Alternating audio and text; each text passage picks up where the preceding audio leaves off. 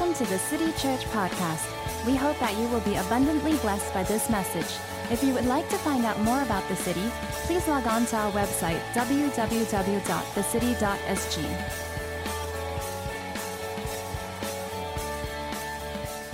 All right. Good morning. My name is Janice. If you didn't catch that, I'm one of the staff here at the city, and it's my privilege, my pleasure to be bringing the word to you today.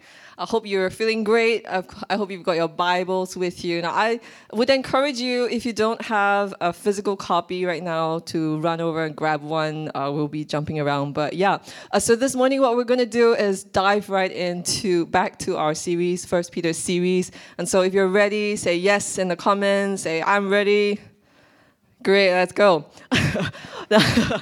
Just to bring you a quick recap, and then we're going to read the text in a bit. Okay, I thought since we had, we're in Miles last week, before that we've done 3 weeks, I'll just do this breeze recap so we're jog our memory a bit, and then we're going to talk about what we're talking about today. Okay, so for the first 3 weeks of 1 Peter, what we did was we talked about the themes, some of the main themes in this book that Peter wrote to these people that he referred to as the diaspora, the aliens, the pilgrims, the exiles around Asia Minor. And so we talked about living hope.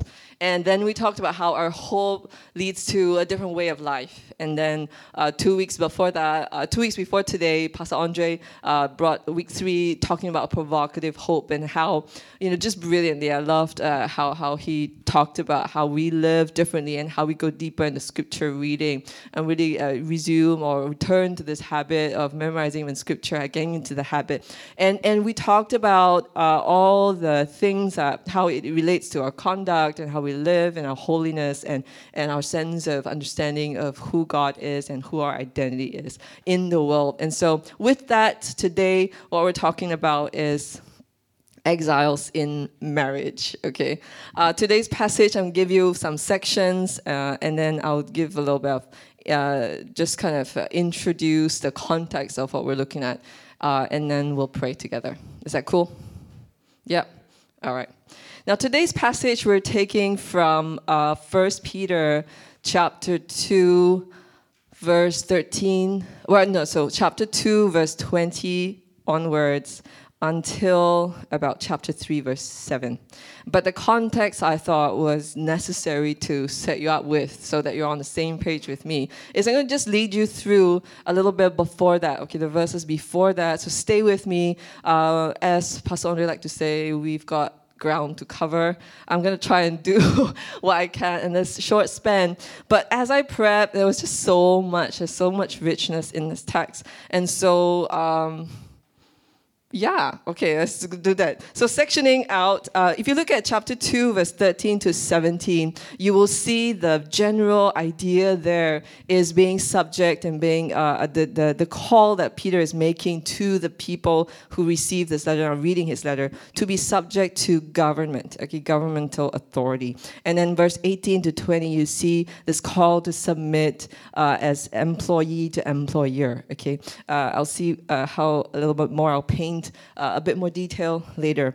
But then you see how he goes on from there to talk from 21 onwards to talk about the example we see in Jesus Christ, right? And then he goes on to chapter 3 where he says, now he speaks into the marriage space.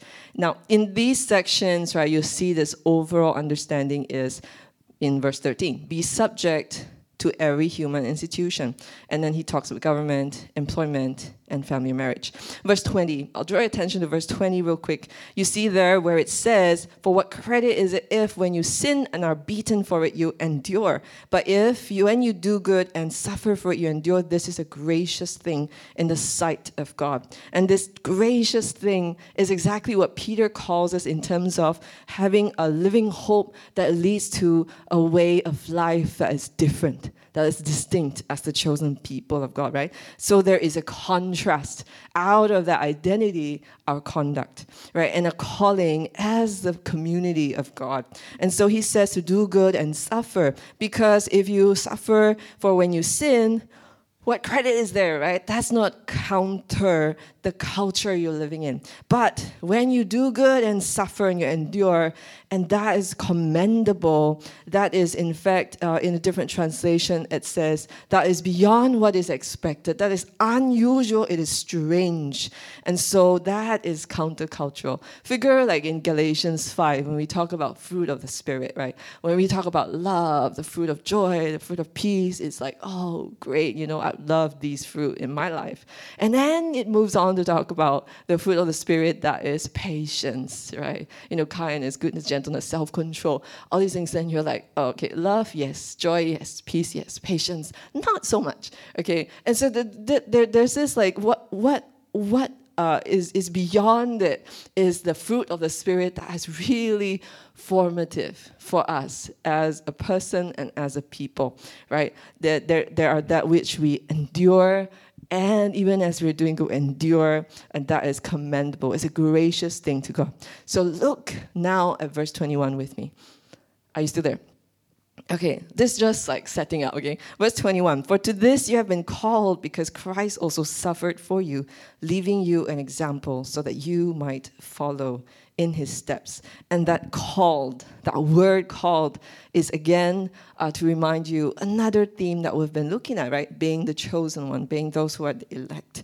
And to this you have been called, that which is to do good and suffer for it. To this you've been called, and this word is mentioned at least 6 times in Peter's letter. And he draws our attention to the example, the model to imitate we find in Jesus, right? Verse 21 to 25, you'll see this. He committed no sin, no deceit was found. So in the face of unjust treatment, in the face of injustice, Jesus was patient. Right? He was long-suffering. He committed himself, verse 23, to the one who judges justly. And you remember in week 2, we talked about how God the Father is also the judge who judges impartially, right? That same judge, he judges justly. And Christ is patient. He committed himself to the just judge, and he kept on persevering for good. So you see the verses tell us in 24, by his wounds we are healed. Because he endured, he bore our sins all the way to the cross, and he died for us so that we may be healed and restored and return to the shepherd of our souls. So in this example of Jesus, he anchors it in this. Peter writes about submission. And he says, that God beckons. He's essentially saying God beckons us to this higher calling as people of the heavenly hope. This higher calling that is not as the world lives, right? That God, as confounding for our minds that it is, God accomplished the greatest good for all of humanity, all of created order, out of the greatest injustice that Jesus faced. And in there, as we follow in his footsteps, he calls us to this higher calling to reflect his son Jesus. Like that refining of gold, where you look into that refined gold and you see a reflection, right? And so we're called to reflect Jesus. The Bible teaches this lovely subject of submission, which I'm sure many of us just can't wait to hear more about, is in many spheres and different relationships, how it looks. And it gets pretty practical, right? And the Bible teaches submission in different spheres and very intentionally. So not just Peter, you'll see this in the other epistles as well. With the question, now Peter is asking, so how should an exile respond in different relationships? Knowing you're called to a heavenly hope that is imperishable, and knowing God calls us to conduct our lives in holiness, and knowing that our hope is meant to provoke questions and lead us deeper into knowing him. How should we respond to different relationships and in different spheres? Our calling, this calling to come under the authority of God, the ordinances of God, where there is government, there's employment, and there's family/marriage. What is that call? I'll just quickly paint these 3 truths. Again, this is just like page 1, okay? So, and trust me, you're gonna see where I'm going with this. if you don't already. Okay, three truths about biblical submission that I see not just in Peter's writing, but in the other passages about submission as well. Is the submission to authority can be completely consistent with equality in importance, dignity, and honor. Okay, maybe I'll try and explain a little bit like later, okay? This is just broad stroke. You'll stick with me. The slides are on the app. So submission can be completely consistent with an equality in dignity and honor, okay? Second truth is this, that our submission is premised upon the ultimate authority of God.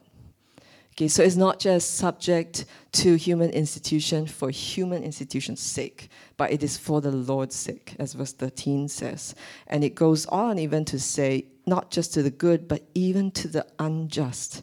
You are subject because it is a gracious thing in God's sight. So who's the ultimate authority? God, right? Third truth about biblical submission.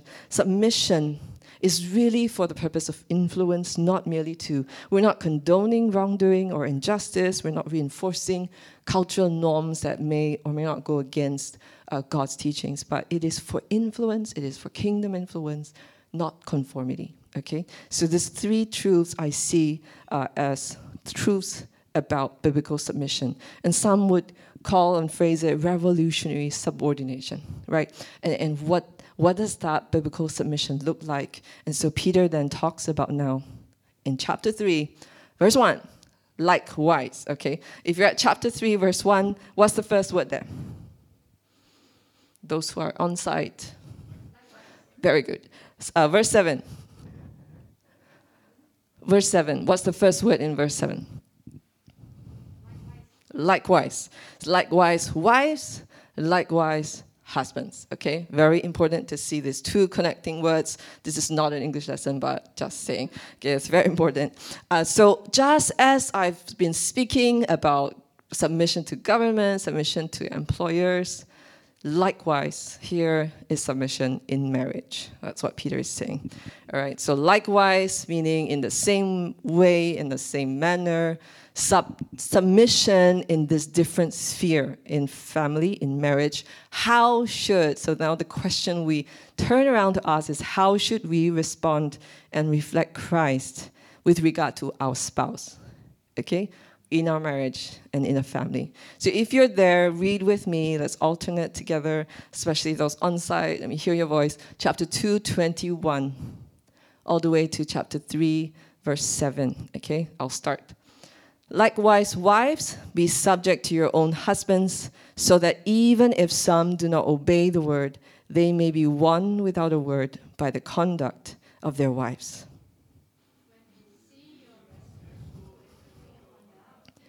Do not let your adorning be external, the braiding of hair, the putting on of gold jewelry, or the clothing you wear.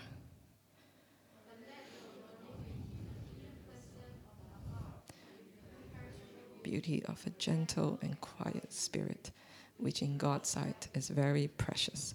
For this is how the holy women who hoped in God used to adorn themselves, by submitting to their own husbands. Sarah obeyed Abraham, calling him Lord. And you are her children, if you do good and do not fear anything that is frightening. Verse 7, likewise, husbands, live with your wives in an understanding way, showing honor to the woman as the weaker vessel, since they are heirs with you of the grace of life, so that your prayers may not be hindered. This is the ESV version that we just read. So, preface, this is partly topical, but like also exegetical. We're going to try to exegete this passage, verse 1 to 7, as much as we can at a time, with help from a couple of sources, just to put some form and phrasing, because it's pretty vast as a subject. And some of the statements or verses, if you don't notice already, can be pretty loaded. Mm-hmm. Yeah. So it's difficult to hear and apply, difficult to speak on, if I may add. And, just so for the record, if you're not married, don't turn this off, because it's not irrelevant, okay? Be sure to know that, because just as some of these truths apply across the spheres, this will be helpful whether you do get married eventually or not, or when you speak with friends who are married. Yes, very good. So stick with me. This text deals primarily with, if you notice, wives of non-believing husbands. So those who do not obey, or are stubborn, refuse to obey the word. So you see that in the first verse. So it deals primarily with these wives, but it's no secret. Whether both spouses believe or not, marriage is hard, okay? It's challenging. So even if it's maybe wife is a believer, husband is not, or vice versa, or both are believers, committed, even helping out, serving in ministry or whatnot, this is for all of us, okay? Unmarried, married, Christian or not. It's not a treatise on marriage, but it will be helpful. So with that, I thought just to share all that as a setup and say, shall we posture our hearts just to listen, where it may be sensitive, where it may be loaded, where it may be hard to accept or hear, whether you are a wife, husband, or not. Let me just lead us in prayer. And I invite you to really posture your heart in a listening posture towards not me, but the Holy Spirit. All right. Holy Spirit, we thank you for your word. We thank you for the truths that you teach us through revelation, through life, through community. And so this morning, as we come as your people, we lean in to hear what you are saying, and where there may be pain, where there may be struggle, where there may be frustration, where there may be negative emotions. We pray that you help us to really hear you and respond to you honestly and out of a place of faith. And with that, we posture ourselves to hear your voice to us in Jesus' name. Amen. Amen. All right. So just so to give you an overview, what we'll do is, based on these three truths about biblical submission, we're going to ask the question, how do I respond and reflect Christ in my marriage, okay? Or the marriage that I will have. First up, now notice in the passage, this is talking about married women to be subject to their own husbands, okay? Important to point out. It's not saying, now, all women be subject to all men, okay? Get that. If someone comes over and say, hey, girl, the Bible says, no, it doesn't say that, okay? This passage is saying, wives, be subject to your own husband, okay? Not women be subject to all men, all right? But what we do see is, just like government and employment, there is order and there is function. Even if relationally there is a structure that God sets in as institution, right? Human institution. And there is a call to be subject with implicit obedience in there, right? So think of ruler situation. You're a citizen and there's government, there's order, there's function. Even with our understanding, although it's very mysterious as a concept with the Trinity, God as Trinity, there is function. There is kind of like this, the relationship in the Trinity. And in Peter's era, now under the Roman law, husbands had all the rights, while wives had all the obligations, to put it quite extremely. Basically, someone put it this way: legal, you can have a legal wife for childbearing, concubine for pleasure, mistress for adventure. Now, if you find yourself wondering, wow, so nice to be married during that time, don't raise your hand, okay? Don't want to know. But maybe not, okay? It's not that easy to deal with 3 women but in your lives. No, but in the first century woman who comes into faith and believes in Jesus, Although generally it seems to be understood that wives would adopt the husband's religion, it's not always so. And you can see an example of that in 1 Corinthians 7, verses 12 to 13. So sometimes there will be different religion. So in this case, Peter is speaking hopefully to benefit the first century woman. Well, now that I'm a Christian, okay, how do I follow my non-Christian husband? Or should I leave my husband?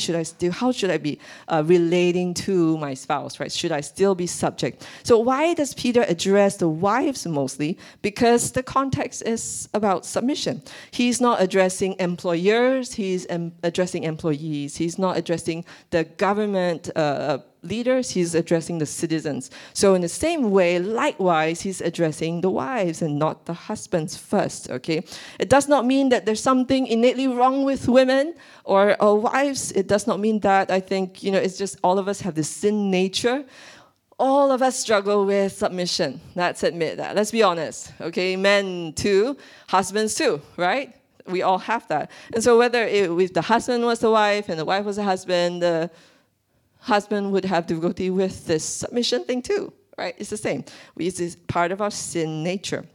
Now, so some people, as you know, you need to keep things real simple, okay? Not make it too sophisticated. Don't make it too complex. Just one basic idea, just one liner, very easy. So I think, it's not an insult that there are 6 verses in this passage for the wives and just one for the husbands. I think, for husbands, you kind of just need to keep it simple. just one verse. But, wives can take it. What's more sophisticated? We can take 6 verses.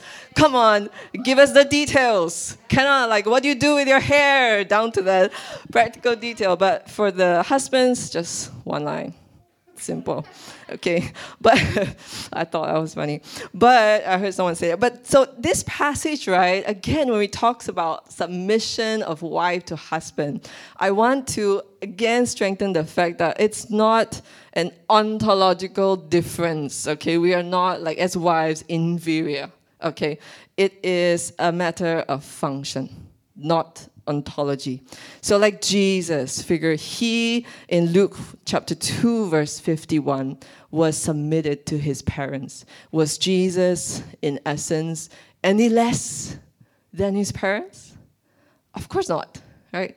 He's Jesus, okay? Luke 2:51, he went down with his parents and he was submissive to them.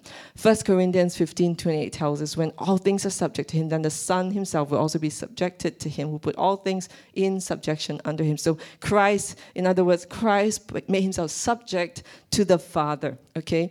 And it is a matter of function and relationship. And just as leadership is not about superiority, okay? Submission is not about inferiority, right? And submission can be consistent, therefore, with equality in importance and dignity and honor, right? That's why it is. So therefore, use your power to bless and serve is my point number 1. So both wives and husbands, use your power to bless and serve your spouse because you are not inferior, neither are husbands superior, but that you are serving and blessing each other. Are we good? Yes, I can hear you distantly. Second point is this.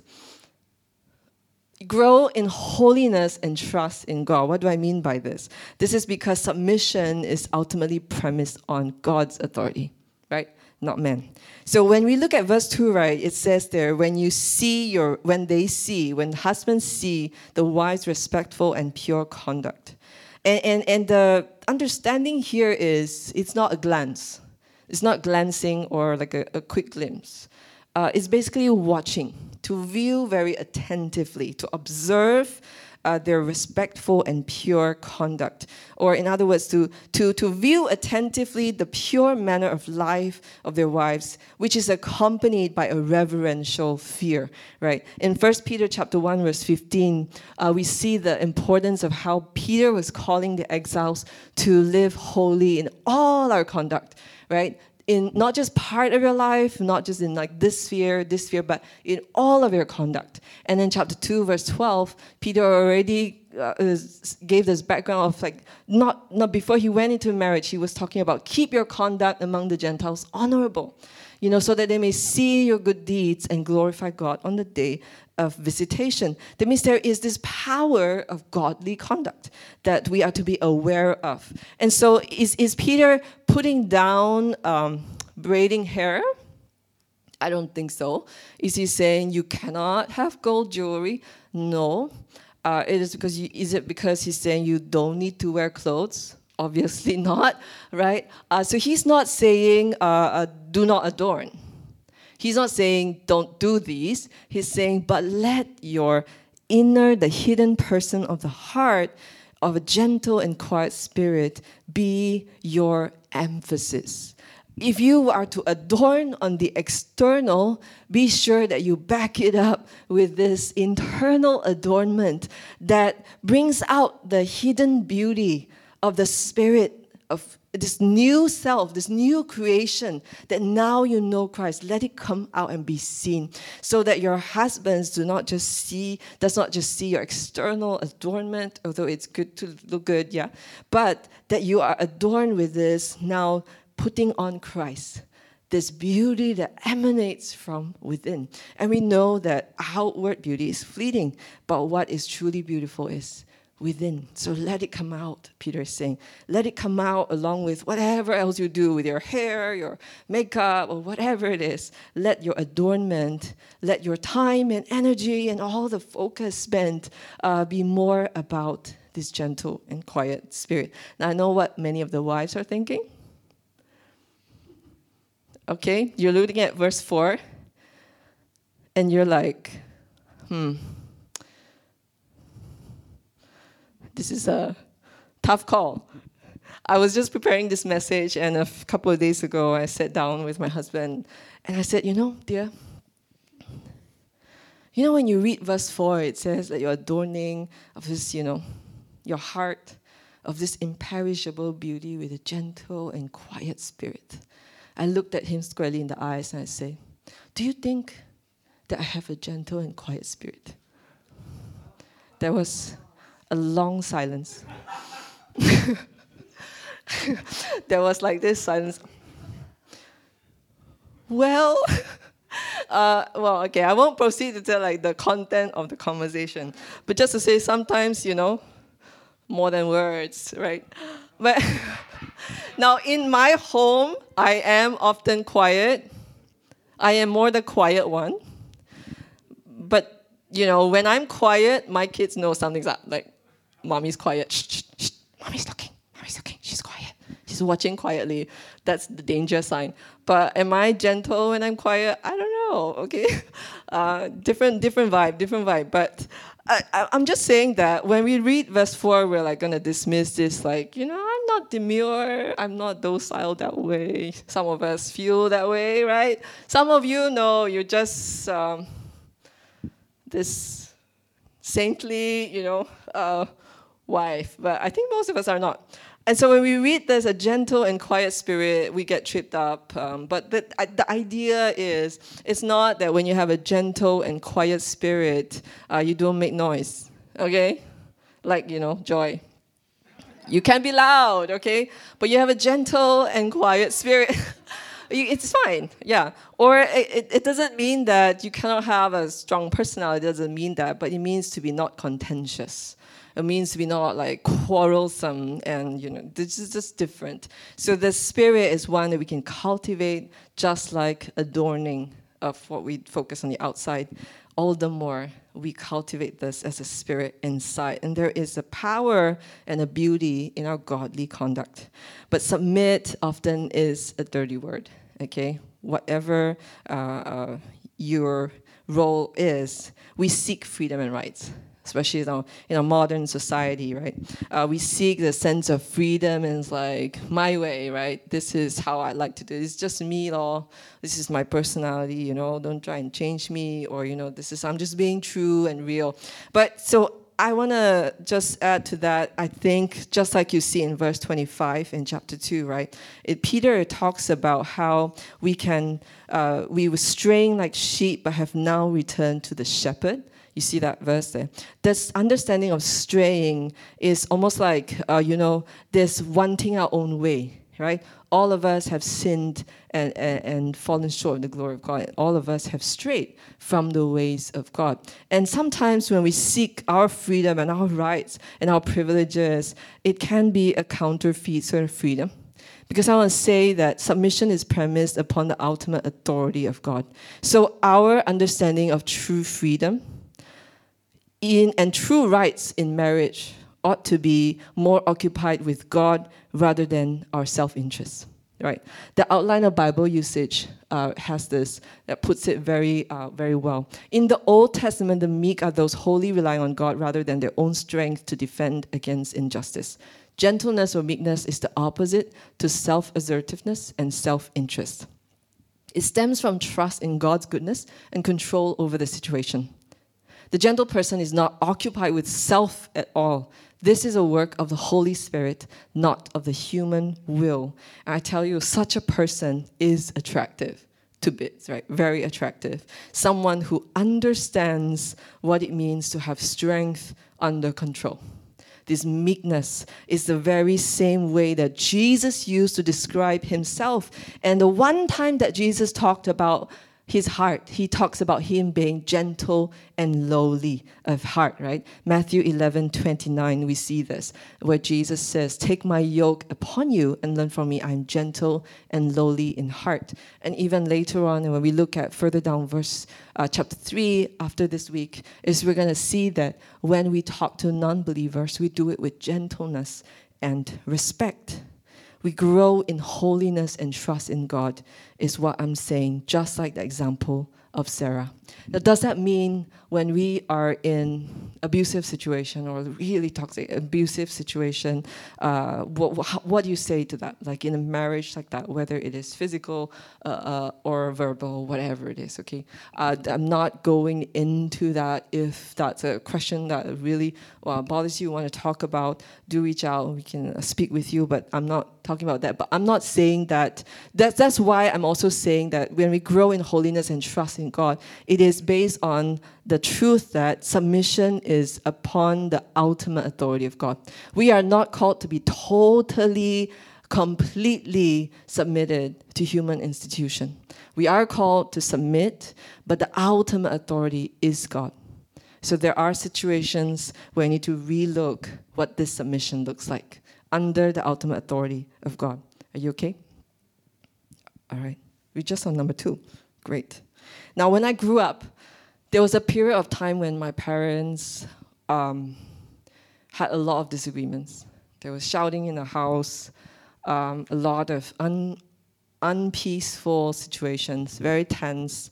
And although it was not abusive, there were times when I would feel a great deal of fear and a great deal of just insecurity and just very unsafe.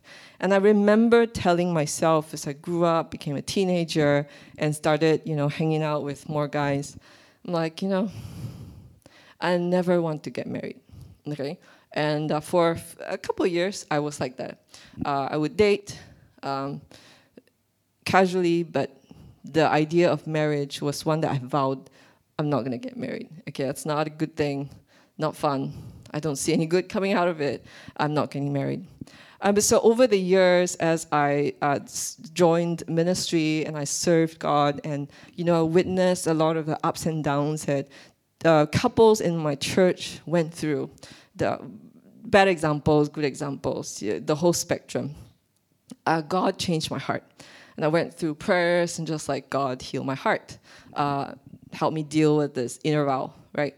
And so God has led me through a journey with that. And so one time, someone who came and did teaching at my church back then in Malaysia was a statement that stuck with me that never went away. Marriage is not for your happiness. And I don't know what I was thinking, because it's not like I was ideally thinking marriage is all happy. But I looked at him shocked, like, what? Marriage is for your holiness. It's not for happiness. Oh, I'm going to chew on that. And so I chewed on that for a period of time, and I found it to be true all the more after I got married. Amen. And no greater crucible than a married life, I'll say, for our spirituality. But it's frustrating, but it's fun, and it's very formative at the same time. Wow, all F's. Okay. But Wisma, I want to say this thing from Ken Wisma in his book, Pursuing Justice, who says this. The call to follow Christ invites us into a sacrificial way of living that will transform all of our relationships. Why do we think it doesn't include our married life? Of course, it should transform the way that we relate, right? The sacrificial way. And we think about sacrifice, whether it's Jesus sacrifice, people sacrifice. We usually, maybe we don't say it, but we're thinking, yeah, sacrifice is great. Sacrifice for me, right?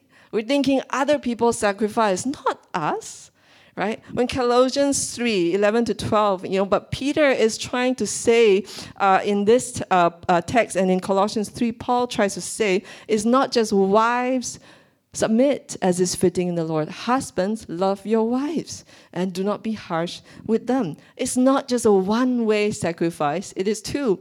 And when you get very happy, right, husbands, you see like, submit. I'm the husband.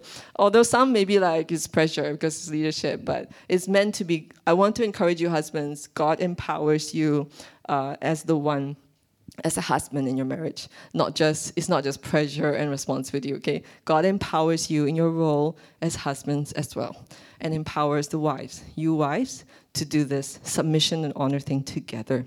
Right? In Ephesians 5, it says there, very nice, right? Wives, submit. But you know what? It says, husbands, lay down your life.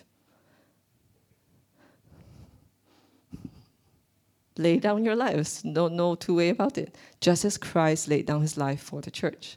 So husbands, lay down your lives. Wives, suddenly the wife submit is like, wow, okay, easy, you can do. Okay, husbands, lay down your life. Okay, but the call to die, the call to discipleship is ultimately for all of us. The sacrifice, the sacrificial way of loving that should transform all of our relationships. So one, we submit out of the understanding that we use our power to bless and serve. And second, that we are to grow in holiness and trust in God, whether you are wife or husband. I'm going to try and close on time. Now, the third one is this. Pursue doing good and restoration. What do I mean by that? Throughout Peter's letter, you see this idea of doing good everywhere. He sprinkles it here and there in his letter, right? He talks about submitting, and he mentions in chapter 2, verse 15, foolish people. That means, your submission involves foolish people. And then chapter 2, verse 20, it says, do good and suffer for it. And though I don't really think that it's a great joke, but you know that when they say, that in weddings, in marriages, there are 3 rings? Wow, very loud, yeah? Okay. Engagement ring, you've got a wedding ring, and then the third one is liberation ring. Suffering. But but it's funny because it's true, right? It's true, but in this passage, all the more you can't deny it. Before Peter is talking about wives submit and husbands honor, he's talking about Christ's suffering, And then after this passage, after verse 7 that we're looking at in chapter 3, he's going to go on and launch into a whole section on suffering. It's like sandwiched between suffering, okay, and enduring pain and injustice. I guess that it came from there, the idea. But our current attitude towards marriage is this. Submission is to be contested, right, in marriage. Most of the time, whether it's romantic notions, you want self-fulfillment, a marriage, there is a commodification of marriage. Like it's a social transaction. I put in and I expect to get stuff out of it. right? It's not the sense of covenantal marriage that God institutes for marriage and family. But we see as exiles, our attitude is to be different. We are to be patient, long-suffering. So it takes time, watching over time. It is purposeful. Even when it doesn't seem like it's coming to any good or is profitable to you, it is purposeful because the ultimate vision of your marriage is God and what God wants to do in the two of you, in your marriage and your children that you will have or may have, and the people around you. Right? It's purposeful. Your marriage is not just for the sake of the people in this human marriage, but God is in the picture. And when God is in the picture, there is a heavenly hope and a vision for our marriages and for our families. And so that is an exilic attitude that is counter to our climate now towards marriage. And in marriage, in our submission, God calls us to have an attitude that's not retaliative, in the steps of Christ, not contentious, and but also an attitude that is reverent ultimately to God and the will of God. So when we talk about honor, right, this Peter is laying an obligation that is almost unheard of on husbands. He's saying that women do not bear all the obligations, but husbands, you have an obligation to honor your wife because she is a co-heir of that spiritual privilege that God gives and the grace of life. You are to honor, and that word means to pay a price or to hold in high esteem, to have deference, which, by the way, can be defined as attentiveness, respect, thoughtfulness, submission, and reverence. You are to give deference to your wives. Basically, in short, you are submitting to each other out of reverence for Christ. So in situations where you disagree, decisions, whatever, sometimes the posture that the husband should have that is honoring to God and her is that she wins. Now what that looks like, I'll let y'all talk about it at home. But, think about that for a minute. Sometimes the way that she wins is the process by which God is sanctifying your marriage towards His purpose. So it's not just about right and wrong in the decisions, in the matters that you're making, who is more important or who's whatever it is. It's not. But you got to see beyond that. What is your attitude and your deference towards each other? Well, sometimes we say, well, he doesn't deserve my submission, or she doesn't deserve my honor, right? Let's be real. There are times I've thought that. Who is he, huh? Doesn't deserve it. If you want me to submit, then you do this. Right? And we do that in our marriage. But again, it's all about God. It's not about my self-interest. And where God's teaching is obeyed, there is honor. There is dignity, and there is change in our hearts. And being weak is not something that is bad in God's economy. And being meek is not one of inferiority. We've already said. So submission is really for influence. Why? Because ultimately God is doing something more than all that you two see in your marriage. There is good that is to come out of this. Yes, there's a lot of chauvinism. Yes, there's a lot of subtle ways that, that we mistreat each other or in marriage or outside of marriage. But when we seek to empower each other and honor and create an environment where true submission and freedom and honor can be done, right, out of voluntary hearts, it honors God. When submission and honor are done right, God is glorified, not just in our families, not just in our marriages, in our land. People can see the exiles are different. And we got to understand that God contends for our marriages and our families more than we do. And sometimes we have to learn to carry that hopefulness because in and of ourselves, we don't see possibility. You're stuck at a deadlock, okay? But God has a vision for our marriage. Why? Because it's about His kingdom. It's not about us. Die to self is very real every day. Why do we think it's exempt in our married life?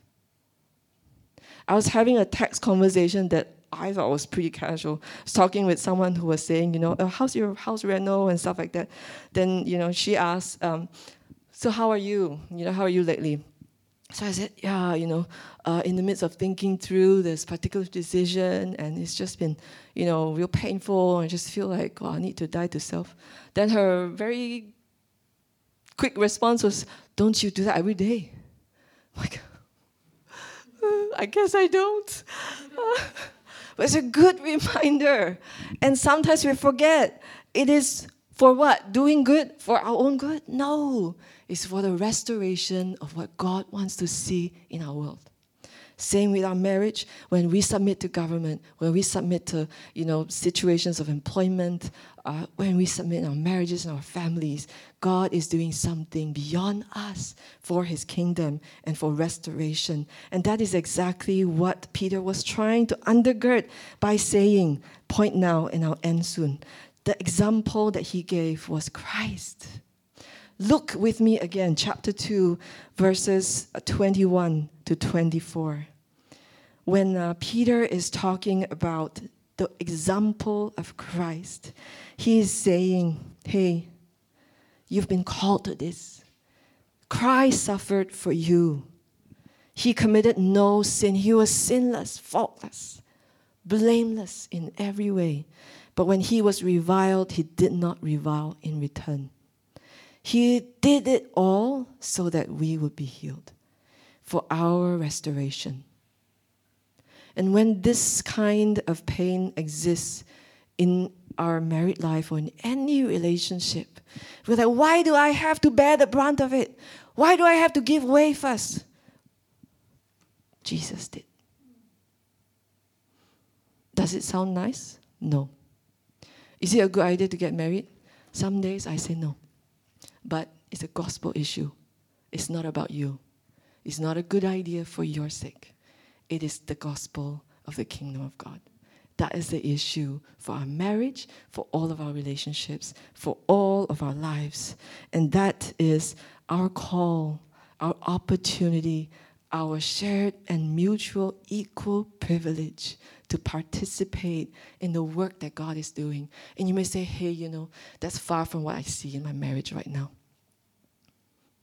And some days that's how I feel. That's normal, as human. And that's why we need to remember, God, we need you. We need to fix our eyes, set our hope fully on Jesus, right? We set our hope fully on him. Now, I want to share it with you that God contends for our marriage. So now I'm going to speak to you. If you are married and you're listening to this, and most of this is like, dude, like this is nowhere near what we're experiencing. I've lost hope or whatever. No way you can just do that, okay? Janice, not for me, not for my home. You don't understand. You're right, I don't. But does that mean God doesn't contend for your marriage and the way that he has put you and your spouse together? No. I would never dare to take that place to tell you that God is contending for your marriage. And if you are struggling, I want to encourage you this day that God is able to empower you to obey because he has instructed it. He empowers you. He enables us to walk and follow in his steps. Reach out, and I encourage you to go for prayer later in the prayer room, or, look out for an older couple. They don't have to be perfect. They just need to have experienced more than you to tell you how they have done some wrong things and how they've done some things right. Look for an older couple. Seek out mentoring. Ask questions. Work things out together.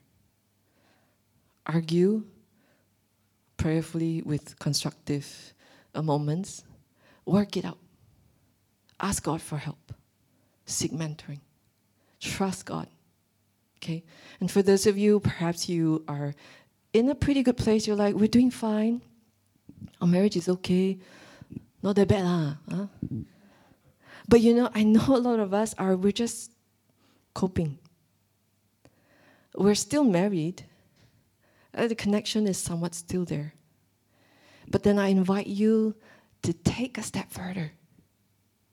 What does it look like? where both of you deepen your understanding of this submission unto God and each other. What would that look like? What does God want to do with you and through you? Is that a question that you'd love to ask? If yes, then also take time to pray into it with your spouse this week. So with that, I just want to invite you to just close your eyes for a moment as the worship team comes up and leads a song in a moment. Wherever you are as you're listening to this, like I described, if you are that one and you just like, God, I don't know, man, my marriage, it's hard, but if you can, join hands with your spouse, sit together, and just lean in together. Don't take this lightly. God, help.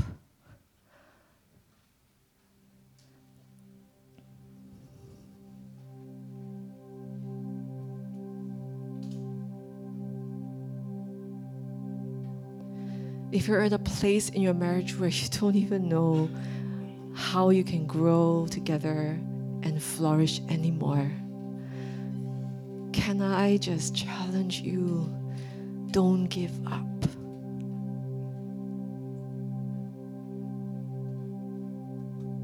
God put you together, and so lean in together. So let Holy Spirit take over where you are in your homes, wherever room you're in right now.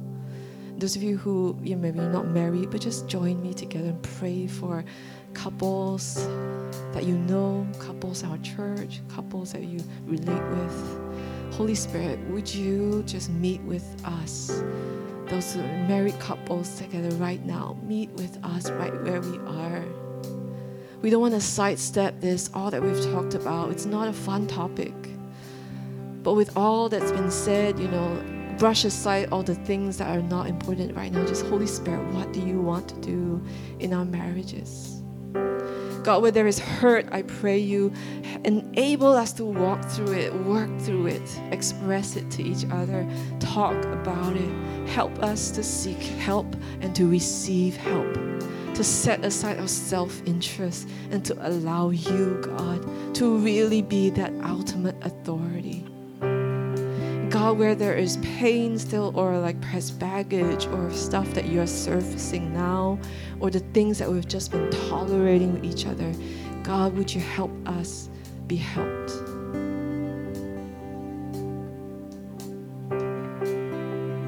God, we just look to you, Holy Spirit.